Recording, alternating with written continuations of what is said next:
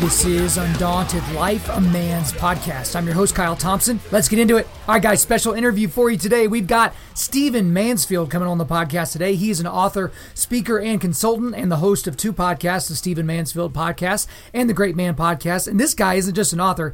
He's a New York Times best-selling author of over 30 books. And so some of his books that you might have heard of before, The Search for God and Guinness, The Faith of George W. Bush, Lincoln's Battle with God, Building Your Band of Brothers, Choosing Donald Trump, The Miracle of the Kurds. Those are just to name a few. Guys, he's done a lot of writing and a lot of thinking on a lot of different subjects, but mainly he deals with men's issues. Yeah, he deals with history and modern culture and religion and those different things, but this guy is a big-time advocate for noble manhood. So back in 2013, he released a book called Mansfield's Book of Manly Men, and this was kind of a core book for a lot of people. It's a very seminal work in the area of philosophy around men's issues, especially in the church and things like that.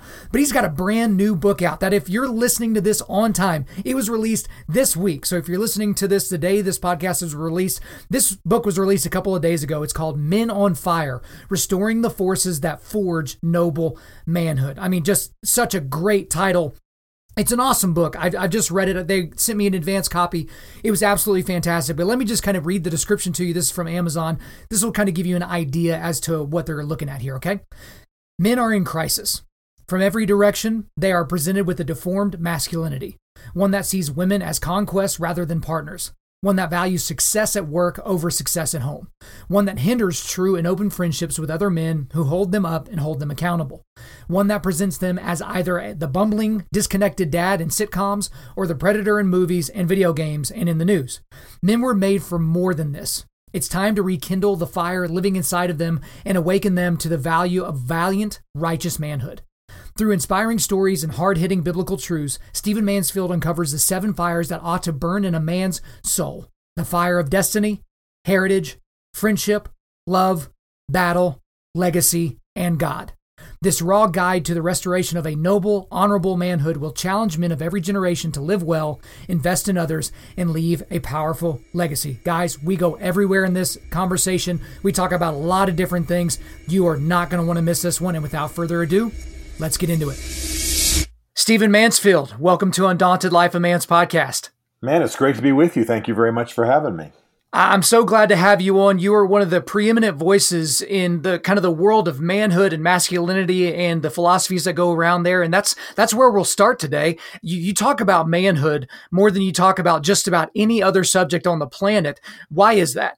Well, it's because I believe, first of all, manhood, for the most part, masculinity is in decline in our generation, but it can easily be turned around, and it's the key to a lot that's wrong in our society.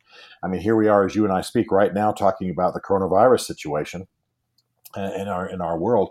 Well, a lot of the solution to that, and this is no slight against women, is men being real men being fathers, men being men of character, men being men of networks and ingenuity and creativity. And so I care about men. I love men. I want to see them reverse the course, the downward spiral of masculinity in our generation. And I want to see them be the solutions they can be in our time. Plus, I want to see them live fulfilled, happy lives, which they're not going to do until they find their purpose. So that's why I focus on it so much. Absolutely. And you definitely put your money where your mouth is because you do a lot of speaking and writing about this topic. And that's why we're doing this interview, because if you're listening to this interview on time, guys, this week you released a new book called Men on Fire, Restoring the Forces That Forge Noble Manhood. Just a very, very strong title to a very strong book. I just finished reading it. What was the impetus behind writing this book in this time? Well, as you know, I had done 2 other books, Mansfield's Book of Manly Men and Building Your Band of Brothers. Delighted for the impact those 2 were having. But one theme I really wanted to dive into are the fires that ought to burn in a man's soul. What really should be fueling a man? What really should be on fire inside of his gut as he lives his life? And though I had treated noble masculinity, great masculinity, as I call it in my other books, I wanted to dive down and really delve into these. I think there are 7 total fires that ought to burn in a man's soul. And I felt like that could be part of the restoration that most men are looking for. So that's the theme of the book.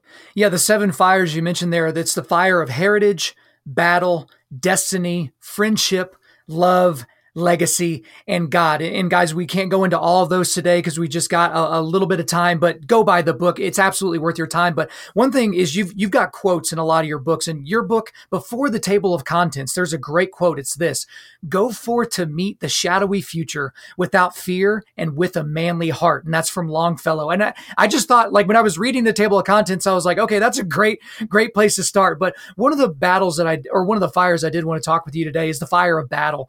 You have this great story in there about 1 Corinthians 6:9, and you talk about the word malakos and how that's how we get our term malleable in our modern vernacular. But Paul was warning against people being too soft and people that have been created a perverseness as a result of their luxurious living, and that we've got an enemy, and that's our softness and our sensuality and our indulgence, our easy living that we have right now. Can you kind of flow on that a little bit as to why that's such a danger for guys? Sure. We are living in a luxurious world, even with coronavirus. I mean, what are we being asked to do? Go home, eat, watch TV. It's not like we're being asked to break rocks or fight the Nazis. And so I'm glad for our prosperity. I'm glad for the wealth that we have. But we have to realize that it can make us soft, that it can make us, and actually that Greek word being soft to the point of perversion, that we can get real soft, we can get real cushy, and it can lead us to all kinds of deformity of soul. And so even though we have this wonderful wealth and all the luxuries that we have, for example, right now, while we're home in our coronavirus age, we still have to be building in some hardship. We still have to be training ourselves. We still, for example, as I'll do every day while I'm home, do body weight exercises, keep the body in shape, keep in fighting tone, because battle is something we're made for. There are spiritual battles, there are emotional battles, there are relational battles of a good kind. You're fighting for a relationship. And then there are the broader battles in our society that are the more traditional ones on the battlefield and against crime and what have you. And so a man is made for battle. Doesn't mean he's a contentious person or a violent person, but he's made for battle. And if we don't keep that edge, we don't keep that fire working within us, we don't keep that sense of preparedness, physically, mentally, spiritually, in every way, in terms of skills to go to battle, then we're not going to be the men we're made to be. Well, and Stephen, before we move on to the next fire, just a quick follow-up on that one. Why do you feel like most guys, especially as they age, why do you feel like most guys take their focus off of making sure that they themselves and their body is, I guess, battle ready, for lack of a better term? Well, I think that we don't understand the mind-body connection. First of all, anything you really are involves your body, whatever you're devoted to, whatever you're given to. You marry your wife, you're not just marrying her with your mind or your emotions, you're marrying her with your whole being, your whole body. But as we get older, especially, we tend to work on the emotions, we tend to work on the mind, we tend to live out of our minds, watch a lot of television, read a lot of books, whatever. But we don't realize that the body is important. Just think about what happens to you when you do a workout. Think about the reset of your emotions. Think about the future orientation that you have as you're lifting weights, as you're doing your body weight exercises, as you're going for a run. You're doing something to prepare for the future. It's resetting you. It's putting a toughness into you. The hardship, the difficulty, the barriers you're having to push through. It's training your emotions. It's actually reprogramming your mind. So this is essential. And I think we've tried to have a lot in some of the men's movement. We've tried to have a movement that was about emotions and about the mind, but wasn't about the body. And I think we've got to build toughness. We've got to build masculinity, so to speak, into our bodies. And by that, I don't necessarily mean just muscles and hair, but I mean a toughness inside of us, and take our bodies with us wherever our minds and our emotions go. So it's just essential that we reconnect mind to body and harness the body in service of the vision of masculinity we're trying to achieve. Well, you're speaking our language here with Undaunted Life because we constantly talk about spiritual, mental, and physical resilience. And typically when people think of those things, they think of strength, right? I want physical strength, and there's the muscles and hair that you were talking about. But essentially are you resilient? Do you have the ability to bounce back? It's great that you've read 100 books this year, but can you sprint all out for 200 meters to save your life or to save someone else's life? And if you're not prepared to do those things, then you're not prepared to be a warrior. And that really dovetails nicely into another section I want to get into. I want to talk about the fire of legacy. You have a great section in there that I won't read in its entirety, but essentially you're talking about how the men of your father's generation, these were people that didn't narrate life, right? They didn't narrate the world going on around you. They basically wanted to lead by example. And if you picked up things from them, then great. But the thing that was very interesting is I want to read this last little quote here is, as a result, I was left to figure things out on my own or to seek out mentors, which I've spent a lifetime doing. I love my father, but I learned almost nothing from him that did not come from quietly watching. Now, you're very attuned and sensitive to father wounds. People have heard people talk about wounds from a father or a mother. Would you consider the fact that your father interacted with you in this way was a wound, or are you grateful at how he did this? And how did this overall affect your views on legacy? My father, I wouldn't say I had that it produced a father wound. It produced a father gap. And that's probably the main way I orient to my father, other than positively. There was a lot of wonderful stuff about my father, and he impacted me tremendously. It was a hero and in many ways. But I had to get a friend to teach me how to shave. I had to. Right. Yeah. I had a friend taught me how to change the oil in an engine. I had to go out and seek mentors, and I'm talking about as of the age of 13 or 14 years old. My father was a war hero. He was a high-ranking officer. He was an exemplary man. He had great affection for me. I knew he loved me. He never came into my room to do anything nasty. He never got drunk and slapped anybody around. He was an exemplary man. But he just did not narrate life to me. And if he ever did say anything, it was like, when a football team did well on TV and it, came from behind, he would say something like, "I love seeing a man improve on himself." And I would go, "Oh, okay, there's a life lesson," but I got Sure, it accidentally. So all that to say that having sought out mentors and having worked hard to become a good man who has skills and knowledge, I'm aware that we should be making it easier for the next generation. And so I narrate things to my kids. I'll say, well, because I'm trying to be a good man, I do the following. I mean, I'll just let those words drop from my lips at a restaurant when we're just all talking and yucking it up. My son will bring up some guy in the newspaper, and I'll say, well, that's just not how a man's meant to behave. I try to do it this way. And so there's constant lessons, but my kids aren't rolling their eyes and, bored. And because I'm sitting them down and lecturing them for 45 minutes, I'm just narrating life as it goes forward.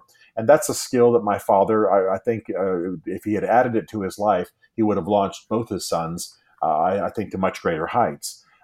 Because we would have learned earlier, learned better, and been more secure in the process. Part of the problem with the father not narrating well is that you produce a great deal of insecurity. I step out in the world and I realize how much I don't know about what's going on. I don't know what to do with my penis. I don't know what to do with a razor blade. I don't know what to do with a car. I'm not sure what to do with a girl on a date. I don't even know what to do with pimples. And so right. I'm feeling insecure as I step out into the world. And of course, your teenage years, you're already lean towards insecurity.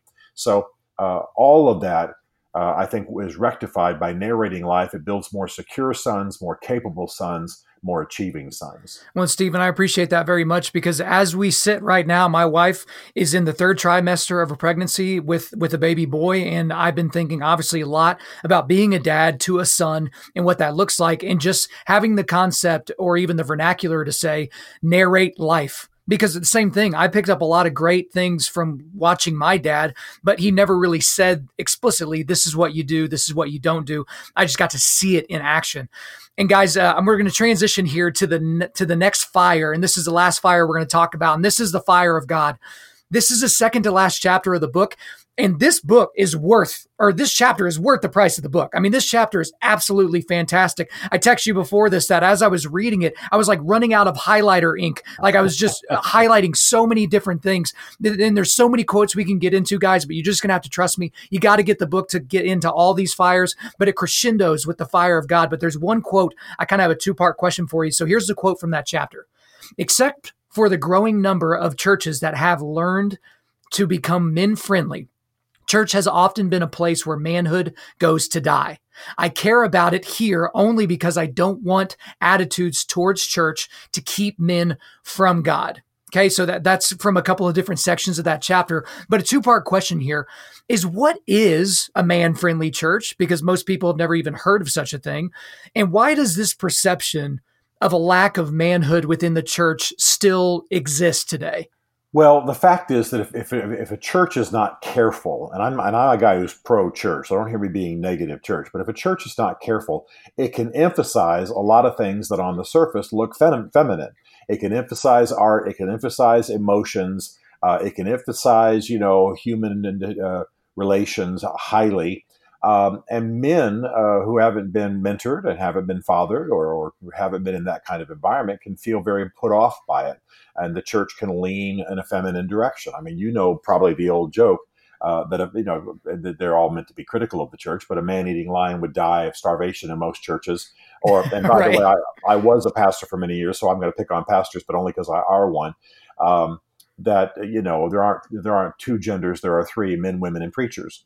And so, it's all that's insulting, but it just indicates how we feel about, those churches. Churches can be man friendly if they are intentional about reaching to men. I know of a pastor, one of the guys I respect the most in the pastorate, and he decided years ago. He said, "Look, most church jobs are held by women." He said, "I'm going to build a church that leans towards men, and I think it'll grow so well, it'll actually employ more women and be better for the women who are connected to the church." So he made sure that 80% of his jobs in that church, and by the way, it's a 10,000 member church, so it's got a lot of people on staff, were held by men. Well, the women are delighted. They love that their men are taking the lead. This church built a very man-friendly, man-oriented church. The pastor does triathlons, and there are events for men. Of course, they're taking care of the women too, don't misunderstand, but many more women are employed than ever would have been otherwise. And the wives are thrilled because the men are really being true men, godly men, righteous men. By the way, if you should ever hit your wife in that church, you will have some men showing up at your door. That's how that church deals with things. And so it's a wonderful situation, but it's because the church decided to reach to men, to emphasize masculinity, to model it from the pulpit, and to serve the women. And they're very well served and very thrilled. So I think we've got to be aware that we've lost a generation of men, that most churches are mainly filled with women these days. So that's being changed, but have mainly been filled with women because the men are backed away. And we can win them back, but we have to have men-friendly churches. Well, as a quick follow-up to that, why do you feel like most churches seemingly don't even try to be men-friendly? They don't know how. They simply don't know how. And that's what I spend a lot of my time doing, is talking to pastors and helping them understand how you do it. In most churches, a pastor doesn't feel a personal need for a men's ministry, but he knows he probably ought to offer the guys something in the church. And so he hands it off to somebody who can do it. So it's 2 or 3 rungs removed from him. It's a side ministry. It's something going on the side of the church. And because women have better bonding skills, you have a women's breakfast or a women's retreat or something like that, 80% of the women in the church show up. But with men, I speak often in churches where you've got 5,000 people and they're thrilled to have 100 men show up for a retreat. Well, that's absurd. I mean, theoretically, you've got 2,000 men attending that church. You shouldn't be happy with less than 1,500 men attending that retreat. So all that to say, it's a matter of the pastor basically handing it off.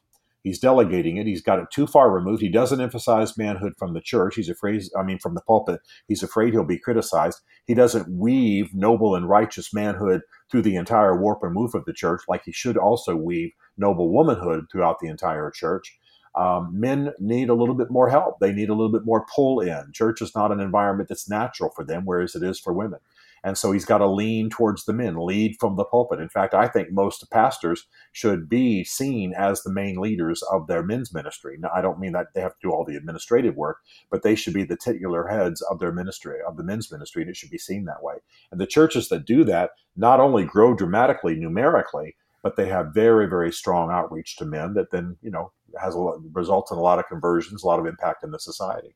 Absolutely. I really, really like that answer. A little bit later in the Fire of God chapter from your new book, it's a quote here that I really want you to get into as well. It's this: "I am also fierce about another aspect of this. Since men see religion as a feminine thing, and since God and godly men in history are often portrayed in unmanly ways, we often lose the masculine content of faith.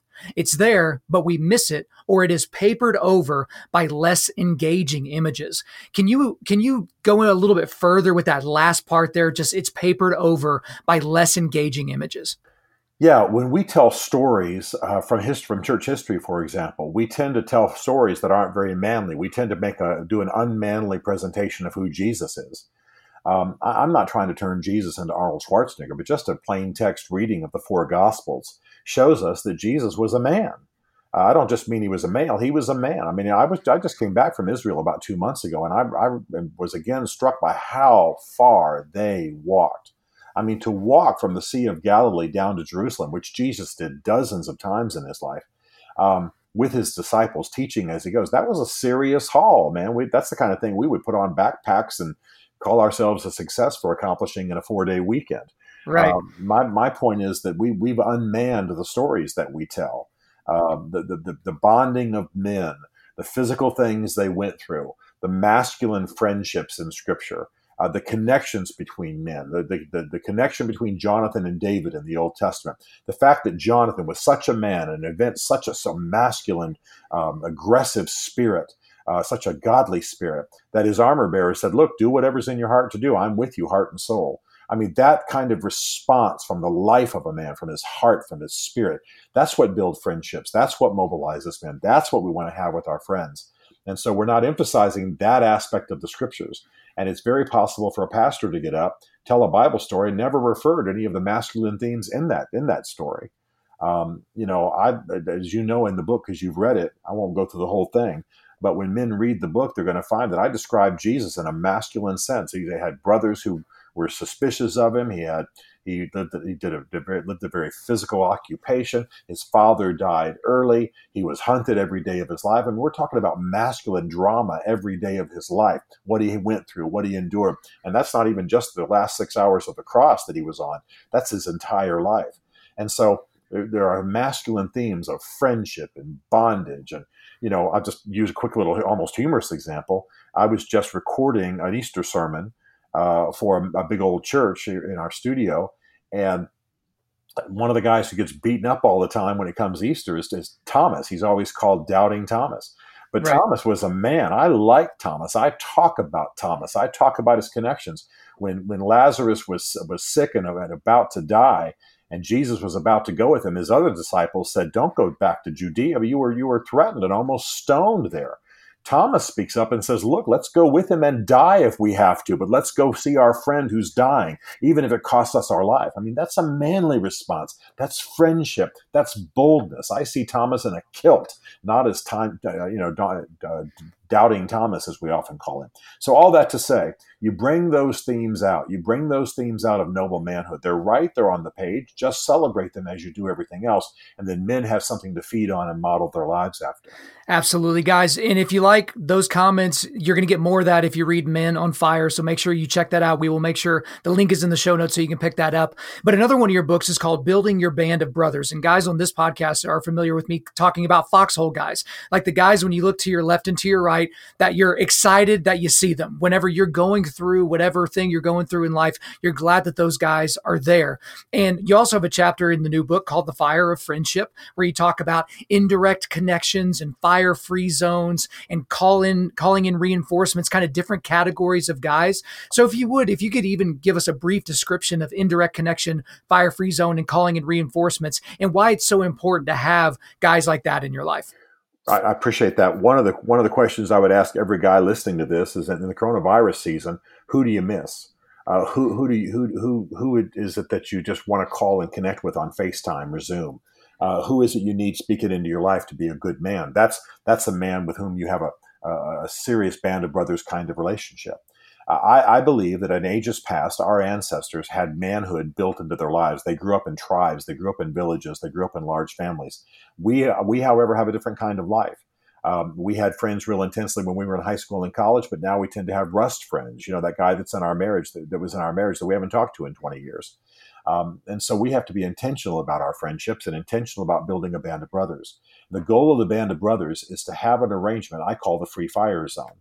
You need men around you who are willing to say whatever needs to be said to make you a better man, who are willing to coach you out of the situations that hold you in bondage and deform your life and help you become the man you're made to be. You need men who are able to speak to you bluntly and coach you and get you where you need to be, and you're able to do the same with them. If you retreat, if you pull back, if you don't have anybody close, then you're going to be a fool, because a fool in this context is definitely defined as a man who is self-defined. If you're self-defined without anybody else's input, you're going to be deformed. You're not going to be right. I need men speaking to me. I need men seeing what's going on in my life. I need men who know my life without me narrating it for them. In other words, I don't show up at a breakfast once every 6 weeks and tell them what's going on with me so they can help me. I need men who hear the bitter cell phone call with my wife, or watch me check out the backside of the waitress, or notice that I'm eating too much and I put on 20 pounds, or hear me drop in the F-bomb. And none of those examples are real. I'm just saying I need men close enough to hear me and know what's going on in my life so they can help me achieve the vision of noble manhood. All of us do. So the one quick thing I'll say about the indirect connection is that the worst thing you can do to get men to step out and begin to engage each other is put them in a circle in a fellowship hall in a bunch of chairs and say, "How you feeling today, Joe?" Exactly. He'll never be Yep. back. Instead, you got to create indirect connections. You got to grill some meat. You got to turn on the game. You got to get a basketball and go to the court. You got to do something where men can connect without the object being to connect. The object is to eat. The object is to enjoy the game. And men tend to connect while they're doing something else.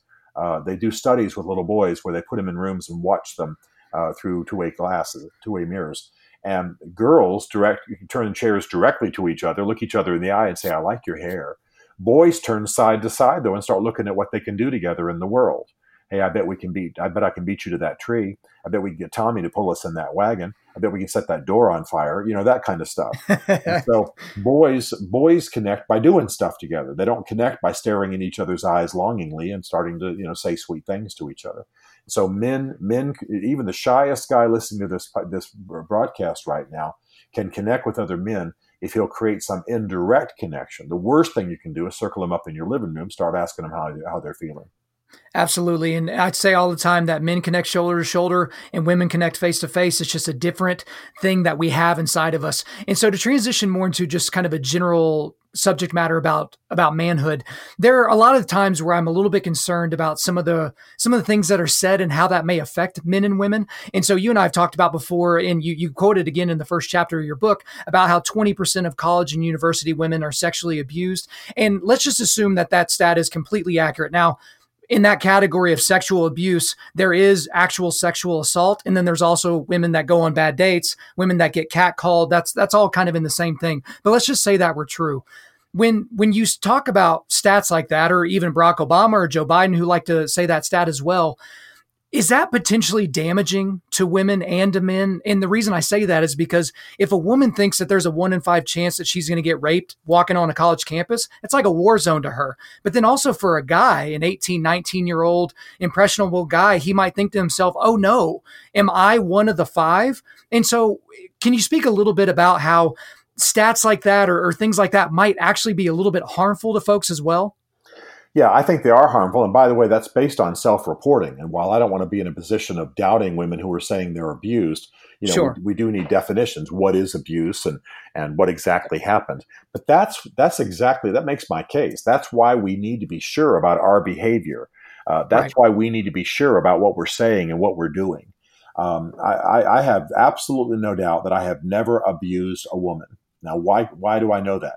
Because I had a father who modeled behavior towards women, because I had men around me who taught me a noble code about women, because I was a Right. Christian sitting in church and I was taught how women ought to be cherished and cared for, because I conducted myself well. So I've never abused a woman.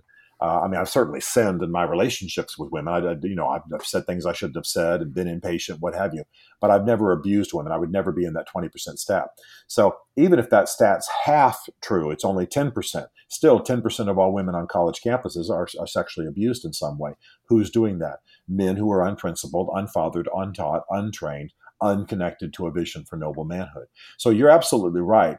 That kind of stat can do some damage, but what it ought to do is not drive us away from women, not drive us away from a vision of noble manhood. It should drive us towards our moral code. It should drive us toward a manly code, so that I go out on a date, and of course I'm not in the dating years, I'm married, but if I go out on a date as a young man, I know who I am. I know what my principles are. I know how I'm going to conduct myself. I know what I want that girl saying when I take her back to the dorm on the other side of that date. Stephen Mansfield is a good man. He treated me well. He protected me. He took me out on a good date. He didn't try to do anything untoward. I look forward to being with him again. That's the kind of stuff you want. And so Yeah, there's no question that there's a lot of criticism of noble manhood out there, but that's why we've got to redefine it by how we live. Excellent. Thank you for your answer on that. And you mentioned this book earlier, and I want to make sure to bring it up again because the first book of yours that I actually read was Mansfield's Book of Manly Men. And so I read that a few years ago. And inside that book, you've got manly maxims that dovetail really nicely into the new book. But you talk about manly men do manly things, manly men tend to their fields, manly men build manly men, and manly men live to the glory of God. And I bring all that up because you've got some exciting news. And I mean, it's not exactly breaking news. Everybody knows it by now, but you've got a version of this book that's coming out in Spanish, El Libro de Hombres. I'm not great at my Spanish pronunciation, but talk about the impetus behind even getting this book into Spanish and why that's going on. Well, I'm real excited about this. This book was written almost a decade ago, and my publisher, which was Thomas Nelson at the time, now it's HarperCollins, did such a fantastic printing of it, hardback, beautiful. I mean, I imagine you've got one, so you know what I'm talking about, unless you read it on ebook. It's very nicely done, beautifully printed, Yes. lots of graphics. Well, that meant it was a bit more expensive, and so they didn't want to just quickly rush it into other translations. And so now finally they have agreed, and I didn't have to twist their arm, it was their idea. But finally they're putting it into Spanish translation. Well, this is really exciting to me because, of course, I care about my Spanish brothers, my Spanish-speaking brothers, but also because I know stats. I track stats of men worldwide. In a lot of Latin America, for example, you have a very high femicide rate, very high women being killed by their husbands or their male friends. In fact, Lima, Peru is the world capital for femicide, meaning what's going on there socioeconomically is that women are starting to advance, they're starting to rise. The men aren't rising as rapidly. They don't know what to do with these women that are moving into the managerial class and beginning to make money and breaking free from some of the social constraints. And so the men, not knowing what else to do, kill their wives, kill their girlfriends, kill the women in their lives. Now, I'm not just saying that all Latin men are murderers. Please don't misunderstand me. I'm just saying that they've got some strongholds down there of this kind of behavior. And so it's thrilling to me that we can get this book into Spanish, get it into Latin America, get it into the Spanish-speaking world elsewhere on the globe. And then, of course, I'm going to follow up with men's events. And so as time goes forward, anybody who's got connections with people in the Spanish-speaking world where they can pull together an event, let us know. Frankly, we were scheduled for a big Latin America tour right before coronavirus hit. We were advised by the State Department and by the people who were coordinating those events to hold off.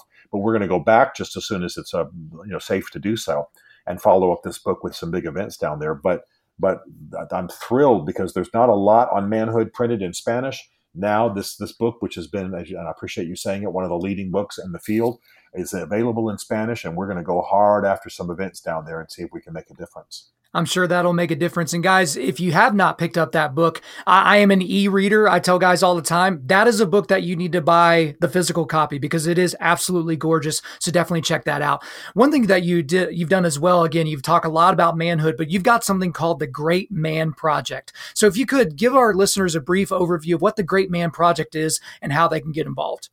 Well, I appreciate that. What I want to do with men is not shame them, not talk about lust 24/7, not put them down, not chastise them for toxic masculinity. I want to call the greatness out of them. I want to give them a vision of what great manhood looks like and help them achieve it. And so we call our movement Great Man. It's capital GREAT and then capital M that we printed as one word. It's just a branding thing, a logo kind of thing. And so we call it Great Man. Our website's greatman.tv, for example. Our Twitter is the same thing, Great Man. And so that's our vision. That's our purpose. And so it's the way that I explain to men what I want to do. I am not trying to say that men are greater than women. I am not trying to say that I just want to, produce Churchills and Lincolns. I want every man to find the greatness within him, to cry out to God, to take hold of what God intended for men and for noble masculinity, and to live out great manhood. And so that's what we're doing with the website, with Twitter. It's what we're doing with our social media. It's what we're doing with events all over the world. And now the 3 books, Mansfield's Book of Manly Men, Building Your Band of Brothers, and Men on Fire. And I think we're going to have an impact. We're also going to do video series. We've got a lot going. We're networking with the other men's organizations in the world. We're not going to try to be an island because we are both in a situation now of great need for noble manhood and great possibility to turn around the downward spiral of noble manhood. So greatman.tv is where we're doing it, and we'd love to have you guys visit us. Yep, and we're going to have all of those links in the show notes, and we are going to get into the last section of the podcast here with some of our more interesting guests. I like to do a section called, What Would You Say to Somebody That Said? And then I fill in the blank. And the thing about it is you only get about 30 seconds to answer. I won't have a timer on you, but it's, what would you say to someone that said blank? And you just got to give us a cursory overview of what might end up being a rather large topic. So are you up for it? I'm ready to go. Let's do it. Okay. What would you say to someone that said, the last thing we need to be doing is encouraging men to be more masculine? Masculinity is toxic. Toxic masculinity is an abomination. Toxic masculinity is damaging, but the one thing you do want is noble masculinity, men leading well, men being righteous, men loving their families, men being fathers. So you're completely wrong. We need exactly that. We need men to be great men, and it's the reverse that has caused such an abomination in our society. Excellent. What would you say to someone that said, why should we worry about the Kurds when we have so many problems to deal with here in the United States? Because we're in a global world, and the Kurds are some of our best allies, and we are going to be putting troops in the Middle East if we don't stand behind the Kurds. That's been proven. That's already happened during the Trump administration. We stand with the Kurds. We realign the Middle East. We stand with our friends, and it will mean less American investment overseas. So the best thing we can do if we want to make America great again, as some are saying, is stand with the Kurds. All right. What would you say to someone that said, there is no difference between men and women? You've never been to a locker room. You've never walked the streets. I realize I'm trying to be a little humorous here, but the fact is there's massive difference between the two. We ought to know it. We ought to celebrate it. This is something that's come from our universities, that gender is basically a social construct. That is absolutely not true. It's damaging both men and women. We need to be teaching women to be good and noble women, men to be good and noble men, and we will have a happier, better, stronger, more secure society as a result. All right, next one. What would you say to someone that said, a weak man is a safe man? No, a weak man is a man who's in danger. A weak man is a man who's making an angry wife. A weak man is a man who is raising up insecure, misbehaving children. What you need is a man who's strong. Doesn't mean he has to be muscle. He doesn't mean he has to have a lot of hair. Doesn't mean he has to be athletically gifted. But he needs to be strong of character, strong of heart, strong of spirit, and strong of understanding of what noble manhood is. And then we'll have a better society, because that will radiate out everywhere. Excellent. What would you say to someone that said, I can be fully man and not believe in God? You can be a somewhat better man if you have masculine examples, if you don't believe in God, but you will not fulfill the purpose for which you were made. You will not take hold of your design unless you believe in God and ask His help in the grand project of becoming a great man. All right, just a few more here. Here we go. You know where I'm going with this now. What would you say to someone that said, Donald Trump is the most pro-life president the U.S. has ever had? He is a strongly pro-life president in terms of his policies, and I celebrate that. He's not the most strongly pro-life president the U.S. has ever had, just as a matter of fact. But it is absolutely true. His policies have been stridently pro-life. He's advised by pro-life people. He's appointed pro-life jurists. I celebrate that and want to see it continue as a pro-life man myself. All right. What would you say to someone that said, a biological woman can decide to be a man? A biological woman can decide to change her parts to masculine parts to some degree, but she cannot decide to be a woman. She will always be a woman inside of a rather denatured man's body. This, again, is that view that gender is a social construct. And so we're doing a lot of damage. And by the way, imposing this on the young is absolutely devastating them. So untrue, unwise, misguided, destructive. Agreed. A couple more. What would you say to someone that said, we don't need to worry about history. We should only focus on the future? Well, then you will be as though a person was driving a car without rearview mirrors. You will be as though a person is driving, trying to make a trip without maps. The past is not dead. The past is not just outdated. The past are the principles that we need to fashion the future. So we read history in order to shape the future. And the last and potentially the most important question of the day, what would you say to someone that said, Stephen Mansfield has the voice of a god? Do not ever say that. Whenever that was said in Scripture, somebody got dead when they took the place of God. No. I said a God, not the God. Okay, no, the voice of a God. I don't want anything divine said about me, except that I worship God. But I appreciate the kindness of the intended compliment. I'm glad I have a voice at all to offer in this generation. But God, a God, the God, no. I'm Stephen, and God is God, and I am not. Well, Stephen, we thank you so much for the time that you spent with us. That's all for me. Is there anything else you want to get off your chest? Just, guys, this is this age of tumultuousness and suffering and hardship and difficulty.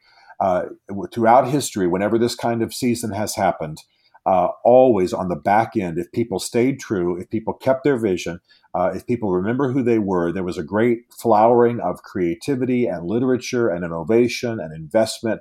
And there was always a massive improvement. So don't lose heart. We will get through this. The question is going to be, what are you going to be on the other side? And you're deciding that now in the counsel of your own heart. So take it seriously. Great days are ahead. Stephen Mansfield, thanks for coming on Undaunted Life, a man's podcast. Great to be with you, buddy. There it is, guys. Hopefully you enjoyed that talk with Stephen Mansfield. Here's the thing, guys, is guys do so many things where they're talking on podcasts or they're doing interviews or maybe they're doing their own show. I got to tell you, I think Stephen Mansfield is the best in an interview format. I've seen him speak live. We've talked about his podcast. We've listened to his podcast. But when he's answering questions, you can tell his boldness that he's answering the questions with. He gets right down to business, but also his answers are just absolutely amazing. I really hope you guys enjoyed that. All right, guys, before we let you go, we are going to do a quick resilience boost. As you know by now, we are a men's ministry, and our mission is cultivating manly resilience.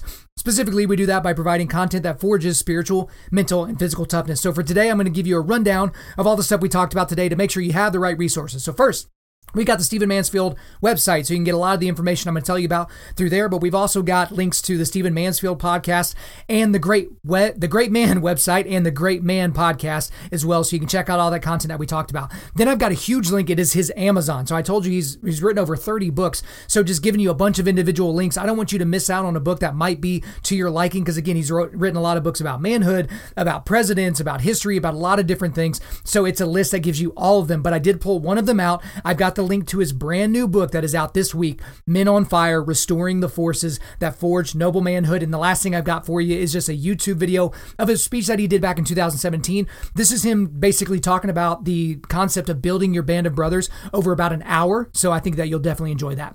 So thank you guys so much for listening to this episode. We really do appreciate it. If you would, subscribe on Apple Podcasts, iTunes, Spotify, Google Podcasts, or Stitcher, and refer your friends to listen, and share this on social media. Guys, if we deserve a 5-star review, please take the time to leave us 5 stars and a few sentences letting us know why you like the content. I'm currently booking speaking engagements for the entirety of 2020 and the beginning of 2021. So if you want me to come speak on your podcast, at your men's event, whatever, just hit me up. info@undaunted.life. Again, that's info@undaunted.life. Our website is www.undaunted.life. You can follow us on Instagram and Twitter @UndauntedLife or Facebook.com/UndauntedLife. Check out our free devotionals on the YouVersion Bible app. Just search Undaunted Life under plans. And as always, we want to thank the band August Burns Red for allowing us to use their entire music library for our content. The intro-outro track on this podcast is their song Defender, which is off their latest record entitled Guardians. The links to all of this are in the description. I'm your host, Kyle Thompson. Remember, keep cultivating manly resilience. Keep forging spiritual, mental, and physical toughness.